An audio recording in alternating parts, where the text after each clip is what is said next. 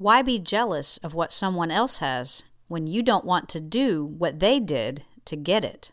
And that is today's Morning Moxie.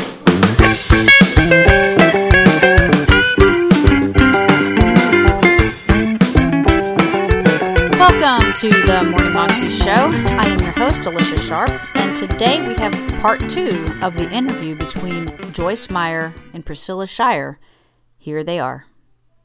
Well, actually, one of the greatest prayers we can pray is just, help me, God. Help me. Help Mercy. me. At mercy, help me. And so even throughout the day, you know, we get these funny ideas about prayer, like, well, when I pray, I'm going to pray about this.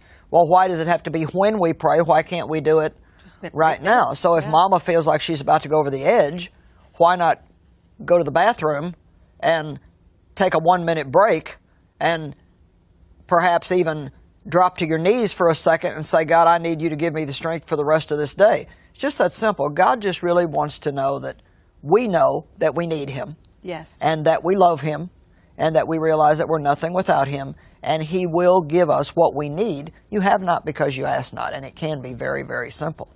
And what makes us think that the people whose relationship with God we admire, we can just have? Yeah. Without putting in the time, the effort, the energy, making the sacrifices that they have been willing to. You know, everybody, we look at these people who we admire their relationship with God and we think it just happened suddenly, you know, but that particular suddenly in their life probably took 20 years, you know what I mean? Yeah. It's because there's been a consistent, ongoing, deliberate, strategic planning in their life about what they want their relationship with God to be like, and God has responded to them. That's right. You know, the Bible says, one thing have I asked of the Lord, and that will I seek after, that I might dwell in your presence and behold your beauty all the days of my life. Then shall my head be lifted up above mine enemies round about me.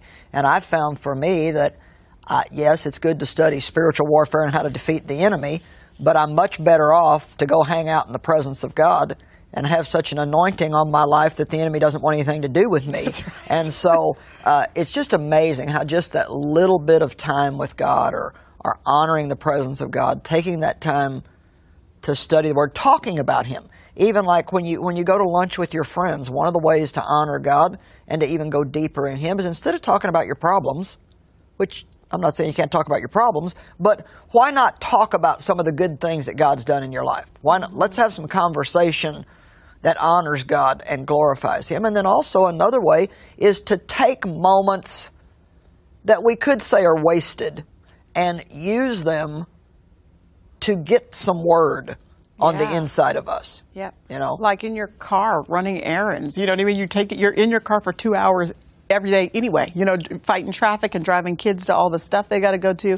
Man, your car can be a sanctuary. You've seen people who have made their car a sanctuary. You know, they're just worshiping and their hand is up in the air. You just know they're in there with God. They look like they're alone, but they are not alone. They are in there with the Lord, and they've decided this is not going to be wasted time. This is going to be an opportunity, sitting in the dentist office waiting for them to call you back. Exactly. Man, that lobby can be a sanctuary where you and God just spend a few moments together. What God really wants is He wants us to draw Him in, invite Him into every area of our life. Yeah. And we have to stop dividing the sacred from the secular.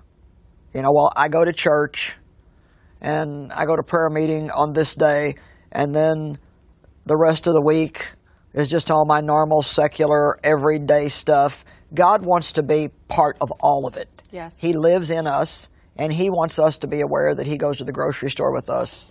He drives in traffic with us. He's there when we get up in the morning. He's there when we go to bed at night. And He is an ever-present friend and presence in our life. And who wants to be ignored all day? That's right. I mean, why not just even say a few times a day, I love you, Lord. Yeah. I mean, you know, I've, over the years, developed a habit of saying that.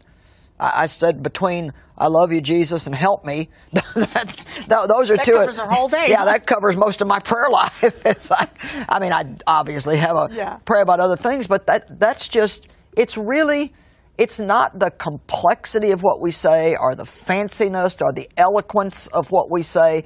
It's not being able to memorize whole chapters of the Bible. It's really just about that connectedness and God knowing that we know that we're nothing without Him and we can't do anything without Him. And listen, once you start praying like you've just described and hearing the voice of God and seeing Him move in your life and actually seeing how a scripture verse you were looking at yesterday actually helps you make the right decision today. Exactly. Once you start seeing all those sorts of things happen, you get ruined for church as usual. I mean, you just want that vibrancy as much as you can get it, that freshness in your relationship with God. You will just not want to settle for anything else. And so I got to tell you, I was born and raised in church. So I had this great opportunity to be around the people of God and fellowship with the people of God in the presence of God. I've heard great teaching my entire life, but there was a breakdown, a disconnect between what I saw other people experiencing at church and then what I was experiencing myself. And when I recognized that there was a disconnect, I just decided one day, you know what, I've had enough of this. I want to hear God's voice for myself and experience His power in my life. And I by no means am there. I don't think anybody has ever arrived. But I do know once He's whet your appetite, once you've heard His voice for yourself, once the Word of God has come alive to you, and it's not just like a book that was written with historical facts, but it's like the Holy Spirit starts taking out a divine highlighter and stuff starts leaping out of off the page and mattering to you, then church as usual just isn't going to work for you anymore. I would have to say that when people ask me, what do you attribute your success to, my first answer would always be spending time with God. Yeah. Because you cannot stay strong. You cannot walk in wisdom. You don't even really give God a chance to deal with you about your own hang-ups and issues if you don't go to Him and spend time with Him. And every day that I spend time with God, I don't get some deep revelation or some feeling that God is in the room. There are those special times like that, but I've come to know that I know that I know that I know that God is with us. He hears us. He cares about us, and as the most important person in my life, I cannot not give Him time. And like you said earlier, and I say it a little bit differently, it's like, why be jealous of what someone else has if you don't want to do what they did to get it? That's right. And there are things that we do. True, we do them by the grace of God. It's not just a big, works trip that we hand everybody, but like you said, you have a strategy for everything else in life, which is basically a plan. And our plan does not have to become a law to us where we feel guilty if we don't follow that exact plan. But I can tell you, if you don't plan to spend time with God, there's not much chance you're going to. That's exactly right. You have to have a plan. So just give me a couple of closing comments before we're finished here with this, and tell the people how important this walk with God is to you. Well, I just think spending time with the Lord is what changes our life. It's how our mind is renewed. It's how our life is transformed. It's how our destiny is fulfilled in our life. And I read somewhere that church leaders are some of the most busy people on the planet, and they oftentimes spend the least amount of time personally with God because they are so busy. Exactly. In fact, I think that it said there are 4 minutes a day on average that church leaders are spending with God. Well, how can we expect to have any power as leaders in the church or as a lay person in the church on our jobs, regular 8 to 5 jobs as moms and fathers, single men and single women? Absolutely. How can we expect to have power if we're not plugged into the power source? And that plugging in happens when we sit before God and say, Lord, even if I don't, the hairs don't stand up on the back of my neck because I recognize that you're here, this is not a waste of time. That's because exactly I'm in your presence, and in my heart you are doing things even when I can't recognize physically that it's happening. It is happening because your word will not return void. It will accomplish exactly what you set it out to do. That this is just like so much more important than what people think it is.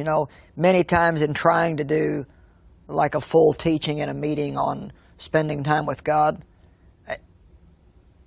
it's difficult to get people to listen to that for an hour and not feel like you're losing them, because they're like, come on, tell me. Get to the good stuff. Yeah, get to the good stuff. Tell me something important. Yeah. But really, if you don't develop that habit of putting God first in your time, then really nothing else is going to work. That was Priscilla Shirer and Joyce Meyer, and you can find that clip on YouTube if you search under Priscilla Shirer and Joyce Meyer, Going Deeper with God. You can find out more information about them at their websites. Joyce Meyer's is joycemeyer.com, and Priscilla's is goingbeyond.org. Hope you have an amazing day, and I will see you again tomorrow. God bless.